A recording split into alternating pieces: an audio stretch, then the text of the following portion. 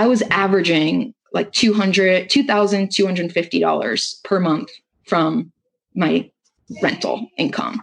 And that doesn't include, what I was contributing on top of that. So basically I did the math, and just with that $2,250 that I was getting from my rent, my 30-year mortgage now morphed to a 4-year mortgage. Welcome to the House Hacking Success Podcast, where you'll learn the path to free rent and financial freedom through real estate. Featuring your hosts, Brad Labrie and Drew Klingler. Welcome to House Hacking Success. I'm your host, Bradley Labrie. Drew, how you doing today? I'm good, Brad. I'm doing good. How are you? I'm doing great, man. We had Courtney Chase on the podcast, which was absolutely amazing. She house hacked in Florida and then moved to Calgary, Canada. So we're going to talk about being a long-distance real estate investor outside of the country. And then we go into in-depth focus on financial independence. They achieved financial independence in their early 30s, right? And how they went from a negative $100,000 net worth to over $1 million in just 9 years. They have an incredible story, and I'm really excited for this podcast. It's a really good episode. She talks a lot about how there's these 3 expenses that you can really focus on to change to reach financial independence. She's going to cover those 3 in the episode. Also, one of the coolest things that I think she did was track all of her expenses on a spreadsheet since 2009. And that's a really good habit to have if you want to reach financial independence. Absolutely. You'll learn all that and much, much more. Let's dive deep into this podcast. Hey, everyone. Real quick before we start the show, Brad wrote an amazing ebook that will teach you everything you need to know about house hacking and living rent-free. To get a free copy, text HouseHack, all one word, to 22828. That's HouseHack, all one word, to 22828 to get your free copy. Welcome to the show, Courtney. We're thrilled you're here. Thanks for having me on. I'm excited. So before we get into your real estate journey and financial independence journey, which is super intriguing to us, I mean, you guys have at such a young age built such a great life together and then financially independent at 30 and 32, if I'm correct. But let's talk, before we get into all that, about your background, working in energy industry and why you decided real estate. Yeah, sure. So both the energy and real estate just kind of fell into my lap, so to speak. I didn't really know what I wanted to do in school. I switched my major 3 times in college. I ended up getting my master's just to delay entering the workforce, still trying to figure out what to do with my life. And while I was in my master's, there was a business rotation program that a couple different companies were offering. And that's what I was interested in, because again, I still didn't really know what I wanted to do, but this rotation basically let me try out different fields within the different businesses within a company. And the first company that I applied for that had this program was an energy company. So that's how I ended up in the energy field, was through this rotation program. I ended up enjoying it and that was in 2009. So I've been doing this now for over 10 years. So it just kind of fell into my place. Like the other rotations, one was with an insurance company, one was with Texas Instruments. So like I didn't know what I really wanted to do, and this just kind of happened. And now I can tell you anything you need to know about energy, even though like that was not really my background at all. And similarly for real estate, when I moved to start this job, I was renting a 2-bedroom condo or apartment right across the street from where my building was. And I had a roommate. I was still living the, quote unquote, frugal college lifestyle, and, had a roommate because I had roommates for years at that point. And I just figured, why not continue on and cut costs? And, my landlord was looking to increase rent for the following year. So that got me thinking, and I started looking, and I saw that the exact same unit 2 buildings down, these were all individually owned condos, and the exact same unit 2 buildings down was being rented out for almost $400 less than what she was looking to bump the rent up to. So I was like, well, that doesn't really make much sense. So I literally, like with some friends, like we got a moving dolly and just pushed things over like 2 buildings down, and boom, I just saved, close to, when we split it, it was close to $200 a month in rent that I was saving. And then from that apartment, the landlord, you could tell, was clearly like not very involved and letting things kind of fall apart, so to speak. And there was a flood from someone in the unit 2 stories above me, and gravity naturally brought this flood like down into my first floor apartment. And she didn't really want to do anything about it. And it was like basically telling the condo board to deal with it. And like, I'm stuck living in it, right? While all this is going back and forth. And there was the potential for mold and, all this stuff was happening and brewing over the course of a couple of weeks that I'm like, I need to figure something out. And it was right around this point that I had just finished paying off my student loans. And I was like, okay, I need to figure out what to do next. Like I was so used to just funneling a whole bunch of money towards my student loans. I was like, just hacking that in a sense, like just throwing so much at my student loans. Then now I'm like, okay, I now have a down payment built up. And this was in 2011, 2012, right? During the recession and everything. And that's when I really started looking at real estate to buy something of my own, because I was dealing with a poor situation with a landlord. Mm-hmm. And so that's what led me to purchase my place. And it was a short sale and I got a really good deal on it. And I ended up renting out, it was 3 bedrooms plus, I guess you would call it a basement. It was in Florida, so we don't really have basements there, but the first floor was what you would think of a basement, just like a big room. And then you go up to the second floor and that was like your main living area with kitchen, living room. And then the third floor was all the bedrooms. So I rented out the 2 other bedrooms upstairs and the quote unquote basement on the first floor and was able to pay off our mortgage in 2.5 years that way. So it was just kind of like a natural progression to do that. I think just always from having roommates since college, continuing on while I was renting with roommates, it just like made sense to me to continue to have roommates and pay off my mortgage. This was before house hacking was a term, but it just kind of made sense to me. Like, why wouldn't I do this? And then, I did the math. I'm like, it's only going to take a couple years. And then if I want to keep having roommates, I can. And then that's just extra money in the bank at that point. And or I don't need to.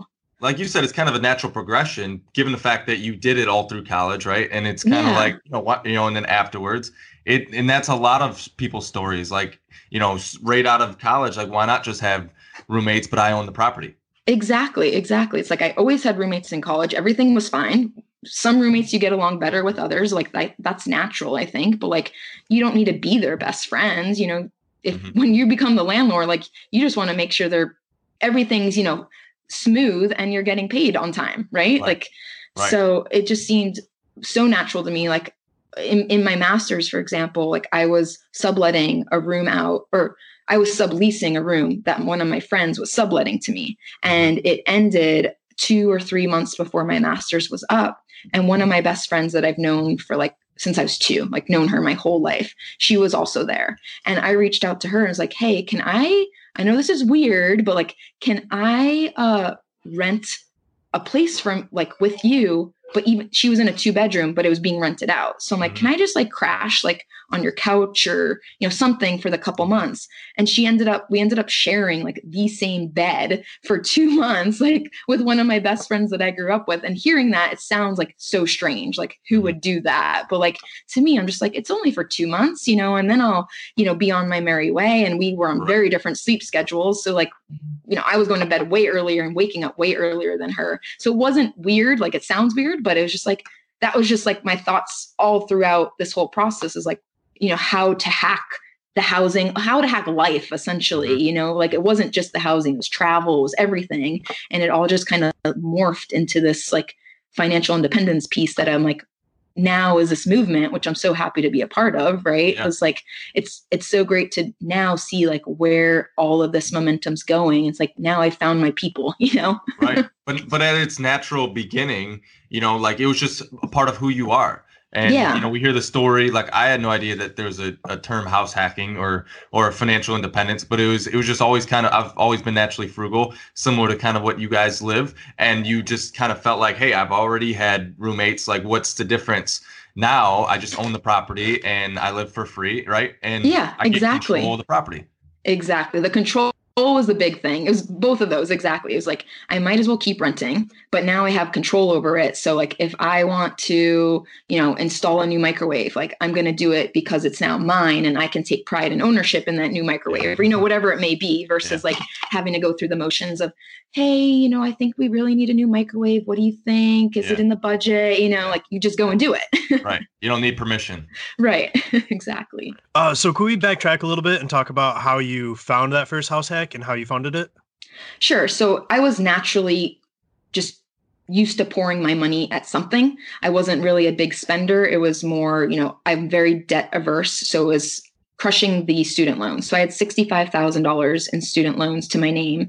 I ended up paying them off in 2.5 years. So it ended up being a total of $70,000 after the accrued interest.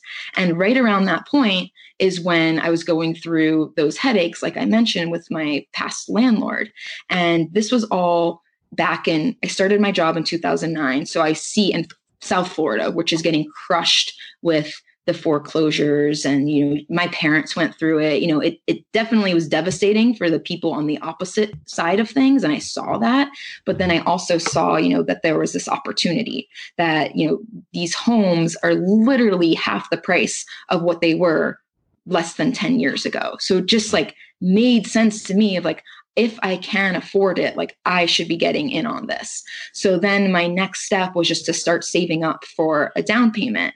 And originally I was looking for like 2 condos that were in like the $100,000 range. And that was kind of my first thought. And I went and saw a couple places. I looked online on MLS and got a realtor and was looking at a couple places. And then I was like, I really think like if I can get something bigger and rent it out, I can get more roommates. And it's going to pay off itself, even though I'm paying a little bit more upfront. If I can get more roommates, like it's just, again, seemed like a natural thing to do. So there was this one neighborhood in particular that I really like they were relatively newer. They were built in 2006, and this was in 2012 that I ended up buying. So they were 6-year-old properties. And so this particular unit that I bought, it was originally $335,000. Brand new in 2006 when the first owner bought it. It then went through a short sale and it was put up for $169,000. And that's what I bought it for. And it was almost 2,000 square feet. It was just under 2,000 square feet.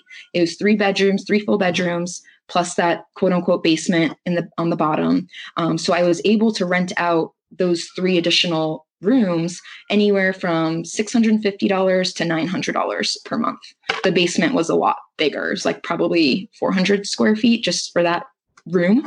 Had a bathroom attached and everything. So I was averaging like $2,250 per month from my rental income. And that doesn't include, what I was contributing on top of that. So basically I did the math, and just with that $2,250 that I was getting from my rent, my 30-year mortgage now morphed to a 4-year mortgage. And that was without me putting anything into it. And then I was contributing about $1,000 a month myself. And then when Nick, my now wife, but at that time girlfriend, moved in, she was there for I think about a year or so until the mortgage was paid off, and she contributed about $650 when she moved in. So with all of that, we were able to pay off the mortgage in 2.5 years. And That's then amazing. Yeah, and then we moved to Canada and we decided to hold on to the unit now that it was paid off, and we rented it out to an entire family, and they were great. Like he was, the husband was super handy. He was a maintenance manager. So like he understood, how to take care of things and stuff. Like he would, message me and say, this broke. Are you okay if I go get it? And I'll deduct, the cost of it, and I'll just install it for free. I'm like, yes, of course, go for it. They were like super nice, super friendly. And so we had them for about 2 years, and we were netting after all expenses, property taxes, we had high HOA, insurance, we were netting about $900 a month from them. So over those 2 years, we netted about another $22,000 just from renting the unit out. And at that point, we could tell like some of the more major things were starting to go, like air conditioner, some of the bigger things that like we were getting a little weary of. We did have insurance with American Home Shield, which I would highly recommend, especially if you're far away. Like at this point now, I'm literally across the continent from Florida to Calgary. So I wasn't around, to help out with things. But don't quote me on this, but I believe it was $50 a month for the insurance, and it covered multiple things like different services and parts, fridge, dishwasher, dryer, electrical things. And if you needed to use their service, you paid like a flat $75 fee for them to come and fix it. However much it actually ended up costing, like it only cost you $75. I might have those flipped. It might be $75 a month and you pay the $50 fee, but whatever it was relatively cheap. So we had that, and it was fine, but I was just starting to feel a little like out of place, like that control piece was dissipating, So we ended up selling it in 2017 after 2 years of renting it out. And now looking back on it, of course, I'm like, I should have held on to that. Like I would have kept getting the $900 a month. I looked it up. So we sold it for $270,000. So we made, after closing costs, it was about $240 net. So we bought it for $169. So when you include all three things, renting it out to the roommates while we were living there, renting it out for 2 years completely as a single unit, and then the proceeds from the sale, we netted almost $250,000 from that one unit. It's like $246,000. So that like greatly, propelled our path to financial independence just from that one unit. And then essentially that paid for our brand new Canadian townhouse when we bought our place in 2016. So so now like we don't have to worry about housing at all, right? Yeah. So let's transition there a little bit with the financial independence. You guys reached that in 2018, right? Yeah. And you guys have built over $1 million net worth. Talk about that journey and kind of what the essence of the financial independent movement is. Sure. It's like, in essence, it's just freedom. Like that, to sum it up in one word, it's freedom. And it's essentially designing a life where your actions align with your values. So you need to figure out what you value, not what society tells you should value, but what you actually value. And that's what you spend your money on. Whatever, like I can't tell you what that is, right? Like everyone's values are different. So for me, for example, we enjoy spending time outside in nature, which happens to be free for the most part, going for a walk or a hike. We go skiing, that has a cost, but we value it, right? So it's essentially just figuring out, how to live life on your terms, not on what society tells you. It's, we're driven by, in this world of overconsumption, we're getting marketing and advertising just thrown in our faces all the time, from billboards to TV ads, you name it, like it's happening like all the time. And it's just realizing like buying things doesn't necessarily lead to happiness. Some things do, of course, but not all the things that are thrown in our face. So it's really just figuring out what makes you happy and spending your money on that. And then once you figure that out, like we figured out, like a happy life doesn't have to be all that expensive. Like for us, for example, we spend about $25,000 a year for our family of 3 to live what we consider a very normal, happy life. But, some people looking in may be like, how can you only spend that money? And we've just realized like, we'll spend money on, say, annual passes to the national parks, or to a ski hill, or to the science center, or to the zoo, the sports center, name it. Like we're doing things, but like we're not spending money on a brand new car. We're not spending money on fancy restaurants, like those things just don't bring us value. So we don't spend our money there. And it's just being able to design life this way that, it makes us fulfilled in a way beyond measure, because now we don't even have to worry about money. So like there's a stress level that's like just eliminated. So many people are living paycheck to paycheck, or, have a very small emergency fund. Like we don't even look when payday is. Like I couldn't even tell you like when that is. I don't have to worry about that because I know our expenses are way lower than what we need to ever worry about in life. And we don't feel deprived. And that's the thing that I align most with the financial independence movement, is living on purpose, because there are a lot of people that go out to eat every, Friday night or whatever, and spend, whatever it is at a high-end restaurant. But like at the end of the day, that doesn't really bring them fulfillment, and they don't even know what does. Right. And I think the biggest thing of the whole movement is the fact that like figure that out first. Right. Like, put a priority list. Maybe going out to eat is that thing for you. But all these other things that you're spending in consumption, like you said, or things that society says you should have, right? Those are pulling, there's always the equal and opposite reaction. And so every time you consume something over here, you're losing, another part of yourself over here, right? Exactly. Or it takes something over here. When you buy a new vehicle, you probably aren't going to be able to travel the world like you thought you might want to, right? Especially when you're starting out and you're not making, a ton of money in your career, whatever it is.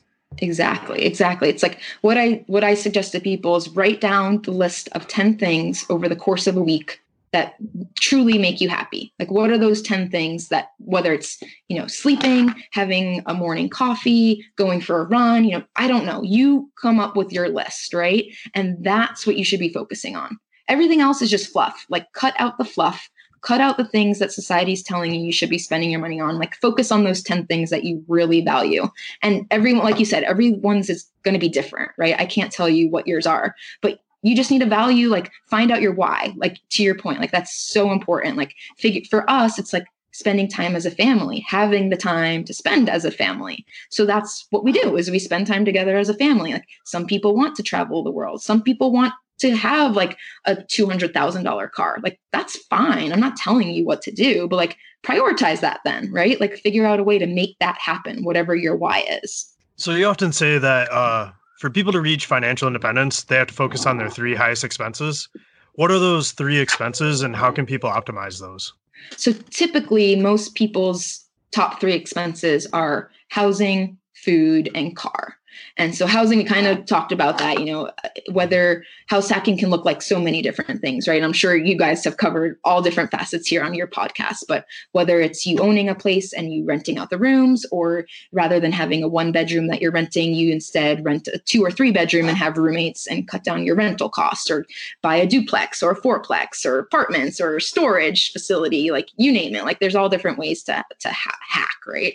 And so that's huge. Like, if you can eliminate your housing expense, like, that's typically 30% of your monthly budget, like, that's gone, right? So that's 30% that you can now throw to your savings and invest that money instead. And now you have a 30% savings rate, and you can go look on, Mr. Money Mustache, the simple math to, reaching financial independence, and boom, like, you've just shaved off years of your working life, right?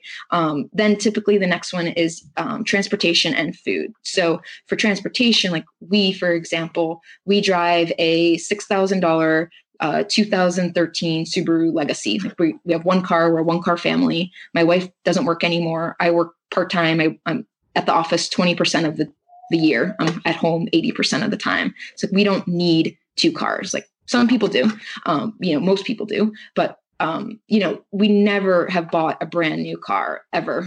We bought, used, low mileage, reliable vehicles. And there's so many out there that you can find for well under $10,000. Like, I'd say $7,500 and under, you can easily find a good car that will last you some time. You save up for that, and now boom, you don't have a monthly car payment.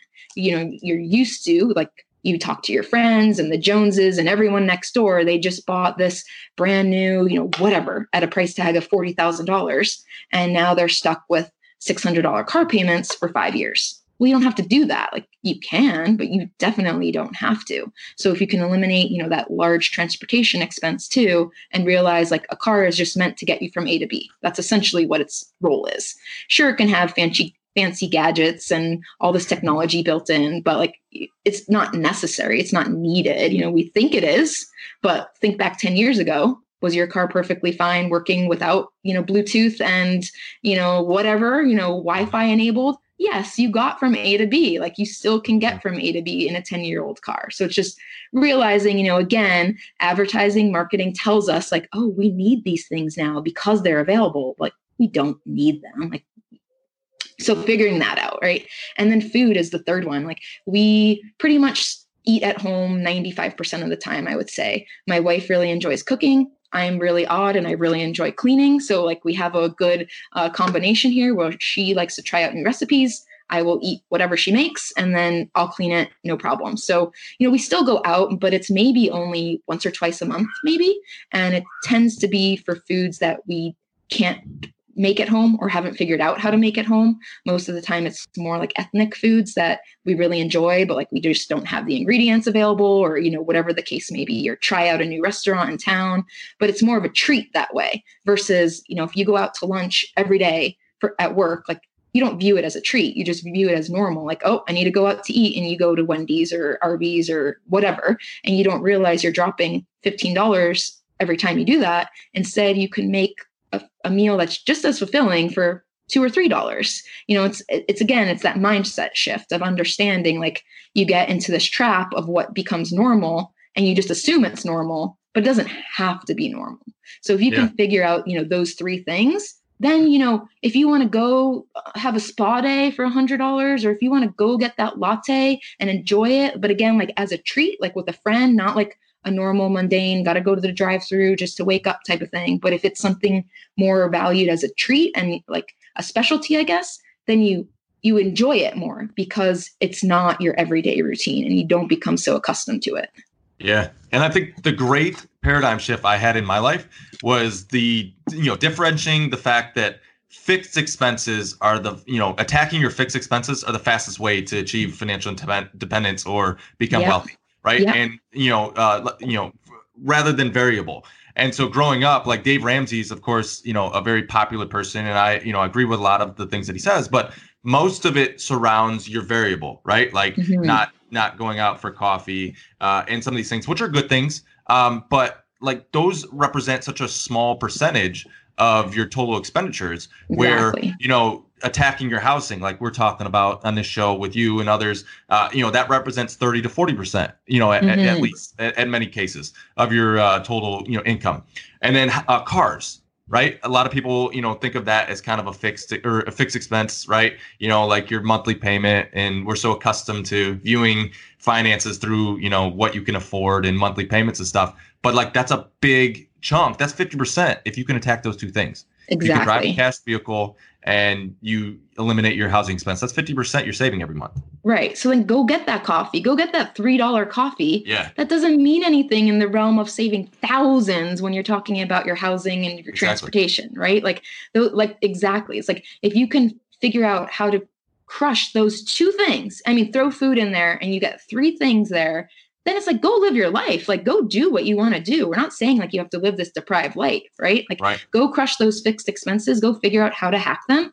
Traveling too, like, go figure out how to travel hack. Like, we're huge into travel hacking. Like, we've been to 25 countries along this journey. So it's not like we're not doing anything. We've just figured out how to optimize them the best way to like still enjoy life along the way, but have a 70% savings rate. And like, it doesn't make sense to most people. Most people don't get it, right? But if you can focus on these fixed things, you just went like from what you said, 50% of what you think are fixed expenses now to zero. So now you just boom, have a 50% savings rate.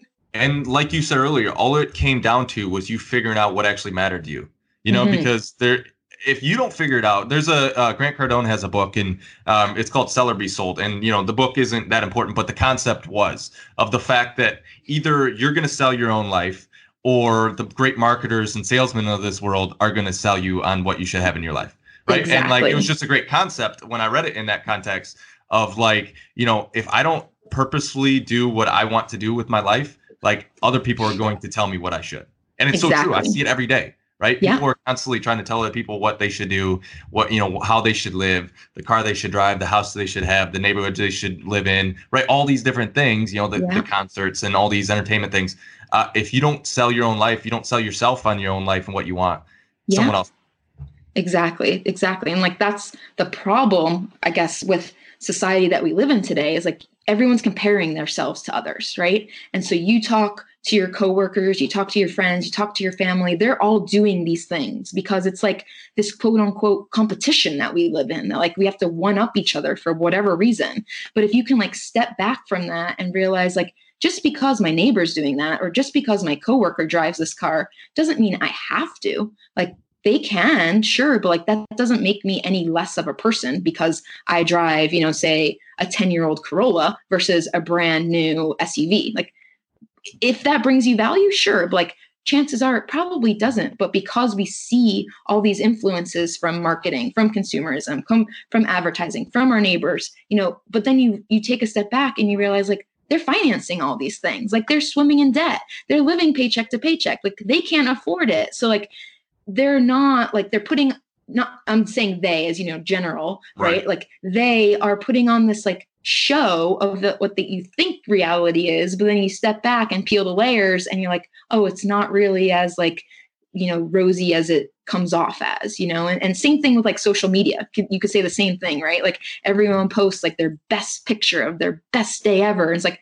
that's not normal everyday life. Like people cry, people have emotions, like that's not what's being shown on social media. So it's the same exact thing. But like to that point, social media can be such a bad thing because of that. Like you see like all these highlight reels and then you compare your real life to it and then you get caught up in all that and you feel like you need to compare. But I feel like the spinoff is like the positive to it is like there's all these podcasts being created now. There's blogs and there's, debt-free community Instagram groups, that are being created where people are able to connect on this positive side. And you're seeing, more information being shared like this, where it's like, oh, okay, like this is possible. Like we can twist our thinking of how we should be thinking for life. And like, there's other people doing it too. And they're living a normal, happy, quote unquote, normal, happy life, right? Like there's no normal, right? Everyone creates their own normal, but it's possible to do all these things. It's just that mindset shift.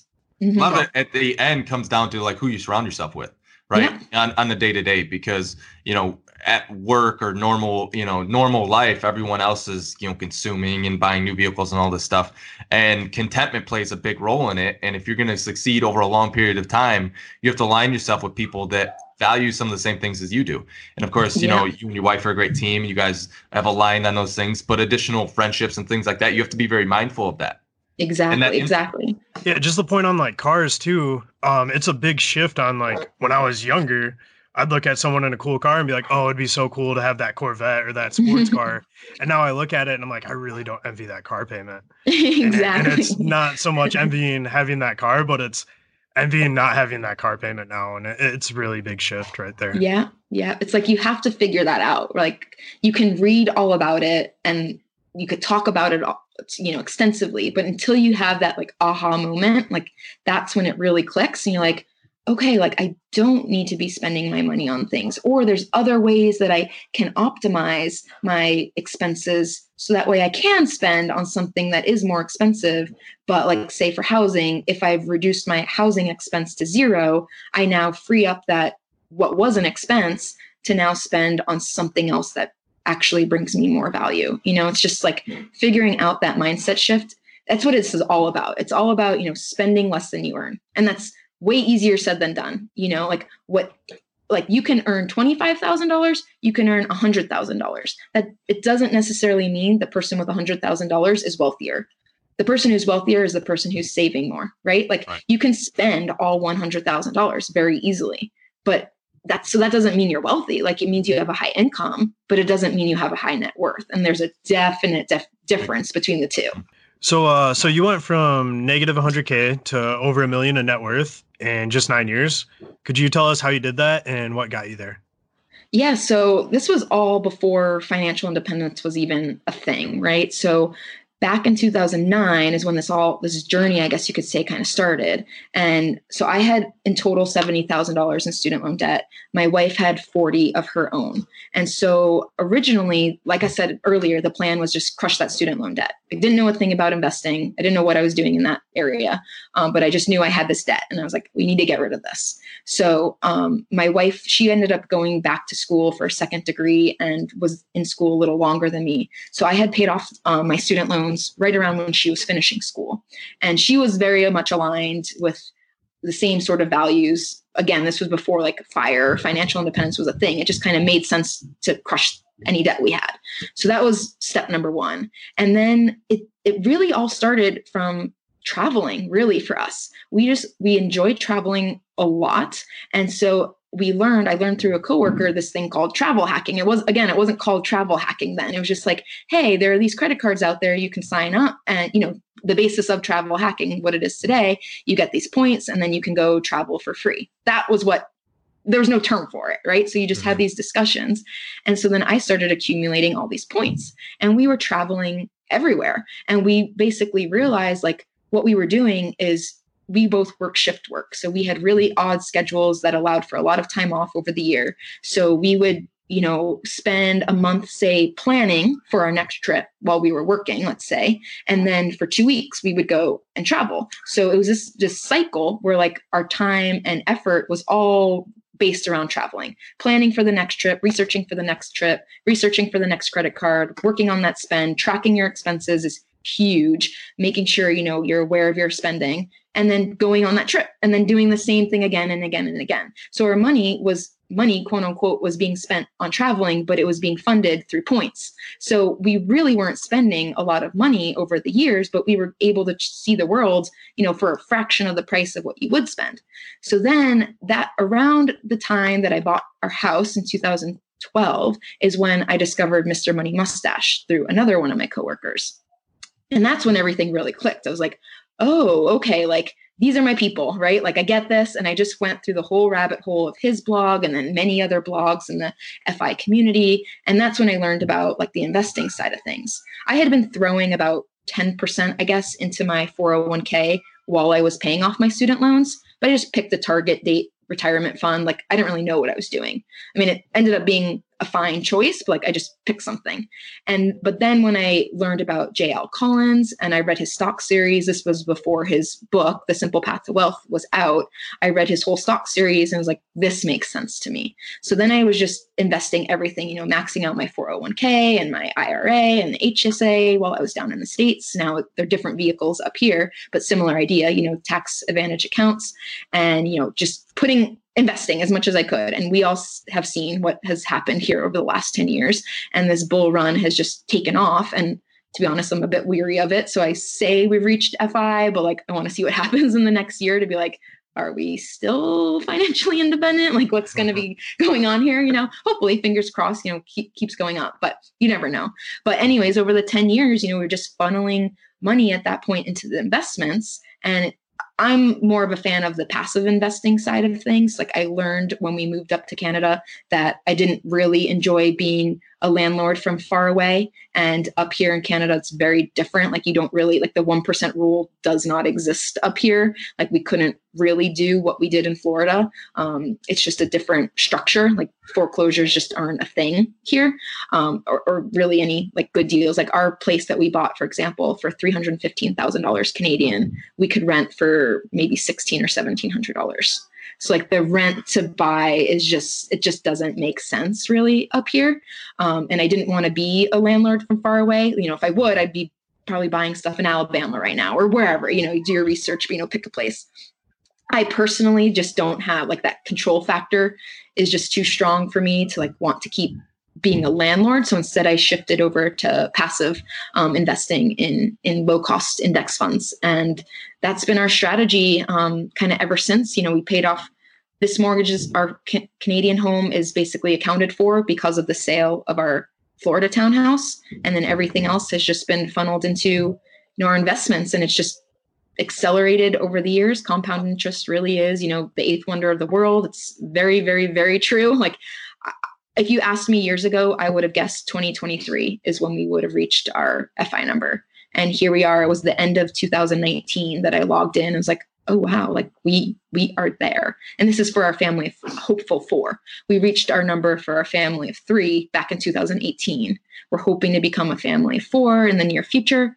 And so I've still been working with that in mind, higher expenses when there's a second baby. And we've reached that number in 2019, like years ahead of schedule. So it's just like the power of compounding, the power you learn that like I said earlier, a happy life doesn't have to be that expensive. So like you can, and your earning potential pretty much grows over the years. But if you don't let lifestyle creep impact you, your savings rate just increases. Then you throw that into investments, whatever they may be, whether it's real estate, stocks, you name it. And like it's doable. Like it's so doable. Like you just need to, again, it's just about that mindset and not letting lifestyle creep impact you. Absolutely. Absolutely. So you guys are millionaires now, right? But Yes. You talked about earlier, you alluded to the fact that you annually you spend less than $25,000 a year, right? Yeah. What does frugal really mean to you? And like, how can people apply it to their lives and live a more fulfilling life? We talked a little bit about this, but like, what advice would you give to people that are trying to go down the path of house hacking or financial independence? Like we talked about the why, like speak to how people can be a little bit more like you guys are and reach independence in such a fast pace. Yeah. So 2 big things come to mind is being mindful, like we said before, but like, how do you become mindful? Like you need to read, like you need to read about financial independence. You need to read about house hacking. You need to read about travel hacking. Like this is all like learned knowledge. Like I didn't go to school for any of this, right? Like this all just, I read about it. I talked to coworkers about it and I learned about it. So frugality to me really is like I like to consider ourselves valueists, which I can call like a combination of being frugal, minimal, and mindful. Like that's how I would describe it. So it's not just the frugal piece of things. It's more, the combination of being frugal is twofold. It's folded into like being aware of what you're spending money on and knowing that, you don't have to buy things brand new. There are so many secondhand things, be it a car, like we talked about before, or clothes, you name it, like furniture that you can buy secondhand that are likely in very good shape. Like you might need to search for it a little bit, but like there's so many things out there that you can buy for a fraction of the price, like literally like 90% off for a fraction of the price and that are just as good quality just because someone doesn't want it. Like they're moving on to the next fashion trend. Well, that's you take that to your advantage. And then you're also helping out the environment in the process where you're keeping things out of the landfill. You're keeping things in use rather than going into the garbage and, just going into the ocean or whatever the case may be. So like that side of things also is powerful, is realizing like you're helping the environment. There's so many more things you can do to help the environment, but this is just one way that you can do that. And it's realizing, that again, like a happy life doesn't need to be expensive. Like once you realize that, like I can only say that so many times, right? But like once you realize that, like that's when your mindset shift will click and you're like, okay, like I can still spend money, but I just need to spend it on things that I value. And that's the biggest thing. So from a financial standpoint, I would say track your expenses like to the penny, like literally to the penny. Like I don't use any apps like You Need a Budget or Mint or Personal Capital. Those are all fine, like nothing against them. But I just use a simple Excel spreadsheet where I have a column for expenses, a column for income. I put the date, what it was, and what it costs for each thing. And then it just sums up everything at the end of the month. And that's all I've done. I have it one tab for every month. Since January of 2009, I've been doing this.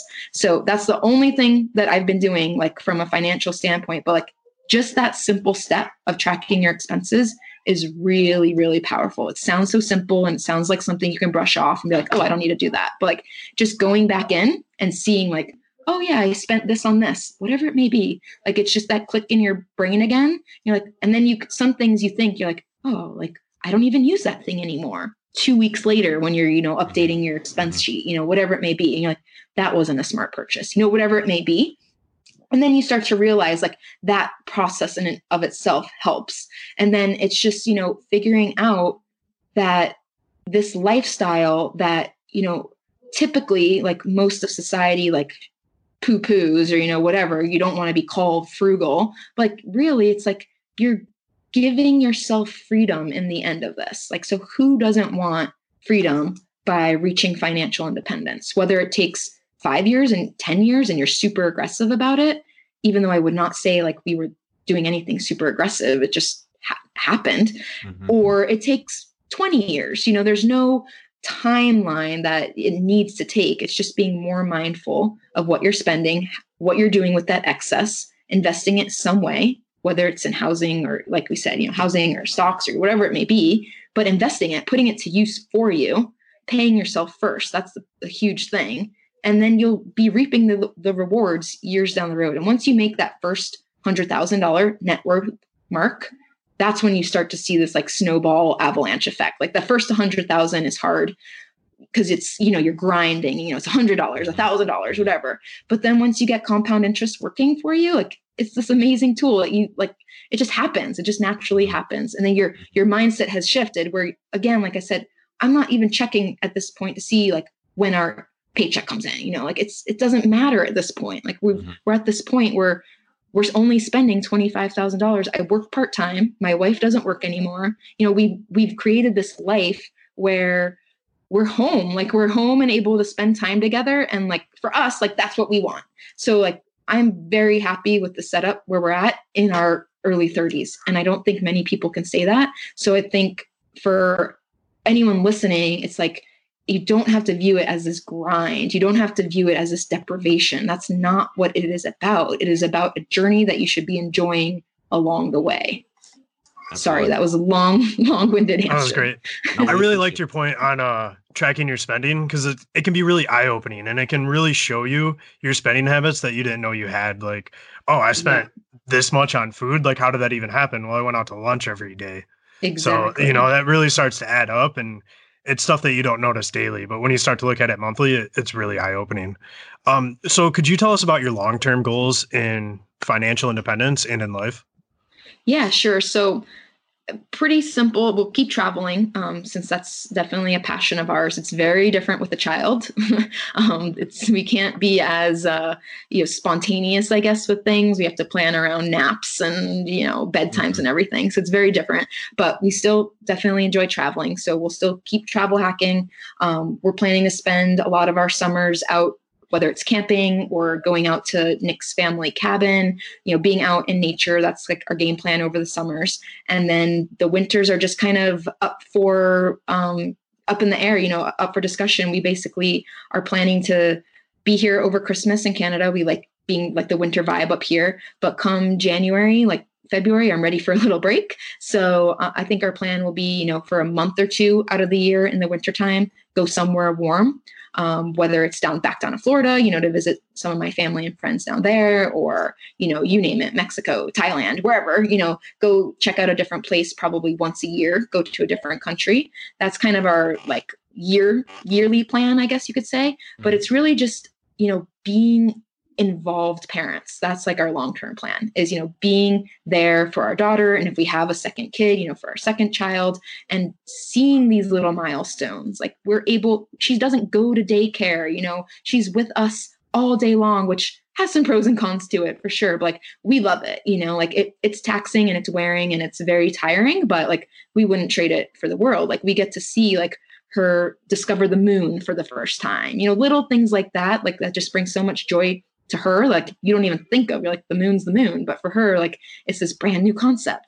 And so being able to experience those things like firsthand is just, you put a price tag to it. Right. But we want to be involved, you know, when she's in school, be involved parents at our school and help volunteer, be there for field trips, you know, bring her to and from school or walk her to the school bus, you know, whatever we end up doing that way, you know, help out with coaching, whatever sport she ends up pursuing or hobby, you know, whatever it may be, help out in whatever way we can there and coach as much as possible. We want to help teens and teach financial literacy to teens through whether it's junior achievement or, you know, different boys and girls club, things like that. Like, I think it really needs to start at a younger age. So really want to help out with that and be more involved with our ChooseFI community here in Calgary. And we started our blog and our Instagram to just basically, you know, share the knowledge. Like we've done this, like it's replicable. Anyone can do this. So like, we're not these, like, we are weirdos, but like anyone can do this really. Like it's just figuring out how to do it. Right. So we just want to teach more people really. And it's super, you know, inspiring to hear how mindful you guys are about your decisions. And that's really, we've talked about it, you know, a couple times here already, but like, that's kind of the essence of what financial independence is really, if you boil it all down, it's really just becoming mindful of your decision-making, what really matters, what doesn't matter. You know, do societal norms matter to you? If they do, then, you know, fine. But if they don't, like, this is totally, you know, like you said, replicable at an early age if you just have the right mindset early. And, you know, 10 years, right? We just kind of completed the decade. But you said from 2009, you started this tracking. The amount of money that you guys, you know, just mindfully managed is, exponential, right? That could have just went to the wayside because you weren't focused on it. So it's just super cool to hear how mindful you guys are. Yeah. It's like, I talked to some of my friends from college, and I've been slowly starting to like share a little bit of information about our life. Like I talk way more freely on our blog and Instagram to people I don't really know, but I've been slowly talking to some of my friends. Some of my friends get it and they're like on board, which is awesome. Mm-hmm. And one of my friends, for example, like she's just like, what'd you do? You won the lottery? Like that's her immediate thought. And it's like, there's no way. Right. And it's like, no, like, because like, and I understand her point because she's living like 99% of society. Right. So I get it, but it's like, no, like we really, like in my world, I'm like, we really didn't do anything that crazy, but to most people, like they just cannot fathom, right? Like how this is even possible. And we were in the same situation, we ended school at the same year. And to your point, it is a lot easier, I think, for younger people on the housing side of things. If you can continue to live with roommates, that's like strategy number one, right? And it's way easier to do that right out of school when you're used to living with roommates. For anyone listening who's in their 40s or 50s and has a family, that might be harder, but you could still have a roommate at that age. It's going to be harder to adapt when you haven't had a roommate for, 20 years of your life or ever, but it's still doable. But it's so much easier to do for that mindset side of things in your early 20s when you're just getting out of school or, whatever the case may be. So I hope, my hope with all of this, and I'm sure for you guys too, is to like reach an audience where people like get it, right? You're like, oh, I can do this. I can apply these. This is not really that much different than what I'm doing the past year or 5 years of my life. Like I can do this, And so that's like the goal, right? It's like to realize like you said, it's this mindset. It's like figuring out like that these steps are replicable. Anyone can do it. Like we didn't like day trade. We didn't become the next Snapchat, like we aren't those people. Like we're just like your, I don't know, millionaire next door, right? Like the people who wear like, I don't know, no name t-shirt and shoes that are 3 years old and a used car. Like that's how we did it, you know? And like you said, it's the small things that really get you there. The things that are boring and mundane to most. You just decided in 2009 to, keep up with your Excel sheet. Right. And that has guided most of your decision making. But what you just talked about mindset, we like to transitioning here. We like to read a lot on this show. Talk to maybe a mindset book. We don't even have to go down the business path with it, but like mindset or frugality or something that really aligned you with this cause of financial independence. What book would that be? Yeah. So for sure, the number one book I would say is Your Money or Your Life by Vicki Robin. She was kind of the quote unquote, founder, you can say, of the FIRE movement before it was even a movement. Back in, I think, the 70s, she wrote this book with her co-author. And it's really just about, and there's an updated version too, more recently. But it's really about figuring out that you pay for things with time, not just money. Like that money comes from putting in time at your job or, however you get that money, right? And you need to figure out like how much time are you putting in towards getting that $150 pair of shoes? And it's not just taking your salary and dividing it by the hours. Like there's way more to it. It's, you have to have a car to get you to and from work. You have to pay gas for that car. You have to pay maintenance for that car. You have to wear certain clothes to go to work. That all comes at a cost, right? Like maybe you have to go and take extra courses or do conferences for work that come from out of pocket, whatever it may be. You figure out what like your real hourly rate is. And then you say, okay, I thought I was making taxes too. Of course, that's a big one. I thought I was making, $30 an hour, but really after all is said and done, I'm only making $15 an hour. When you account for all your work related expenses, you're like, okay, that $150 pair of shoes is costing me 10 hours. That's more than a day in the office. Like, is it worth it? And people, the answer may be a resounding yes. Some people, it may be a resounding no. And again, I can't tell you what that is. But like when you think of things that way, then you really learn, like, is my time in the office worth that expense? And if you love your job, it might be like, well, I don't care. I really like going to work. But are you going to enjoy working for 40 more years? Or, whatever the case may be, you may get a new boss that you hate. You may, your company may go under and you end up, with nothing next tomorrow. And do you have anything saved up for that? It's realizing like there are things out of your control and figuring out like how to maximize the things that you can control. So figuring out the things that you can spend money on, and do you value those things? So that was a really great book. I think it doesn't really talk about, it does go into some numbers and charts, but it's more so again about the mindset of like, are these things worth it? Is this life energy worth the purchase? Mm-hmm. Mm-hmm. That's such a great book. Do you have a favorite real estate book? I think the biggest thing from real estate that I like the most, it's not a book, but I love Paula Pant and her Afford Anything podcast and blog. And she now has a course out, Your First Rental Property. I think that's what it's called. Yeah. And that would be like, I love her voice. I just love her voice. Like she's just so calming and everything, but she's done this, like I think she's a couple years older than me, and she went the real estate route. And so that's how she made like her claim to fame, right? Like she's reached financial independence through real estate. So if you're interested in, there's also bigger podcasts, of course. And, there's the house hacking strategy book now that Craig Curelop came up with. I'm on hold at the library for it. So I haven't yet read it, but I've heard good things.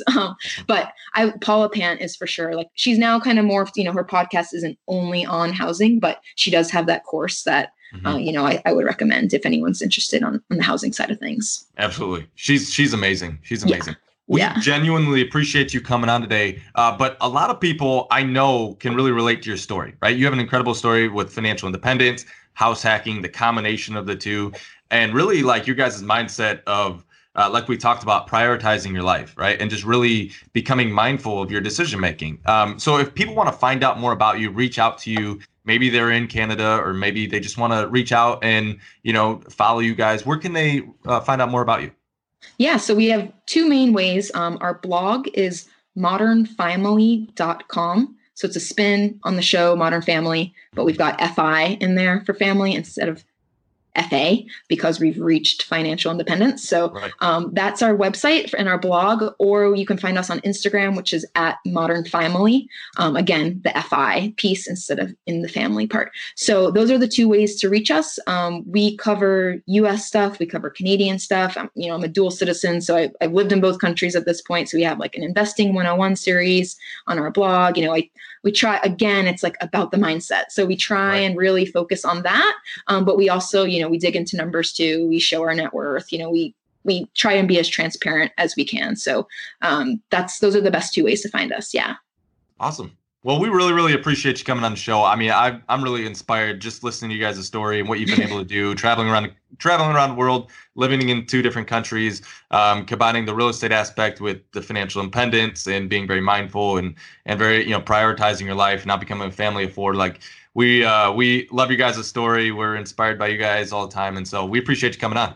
Yeah. Thanks so much for having me on. This has been a lot of fun. Good. Thank you, Courtney. Yeah, sure thing. You have a great day. Me too. Thanks for listening. If you could do me a huge favor and go give us a 5-star rating on iTunes, I would really appreciate it. It would really help us out. If we provided any value, please go do that. Otherwise, there's a lot of people who haven't subscribed, so go ahead and go subscribe and you'll get notifications when a new podcast episode is released. Thanks again, everyone. Have a great day.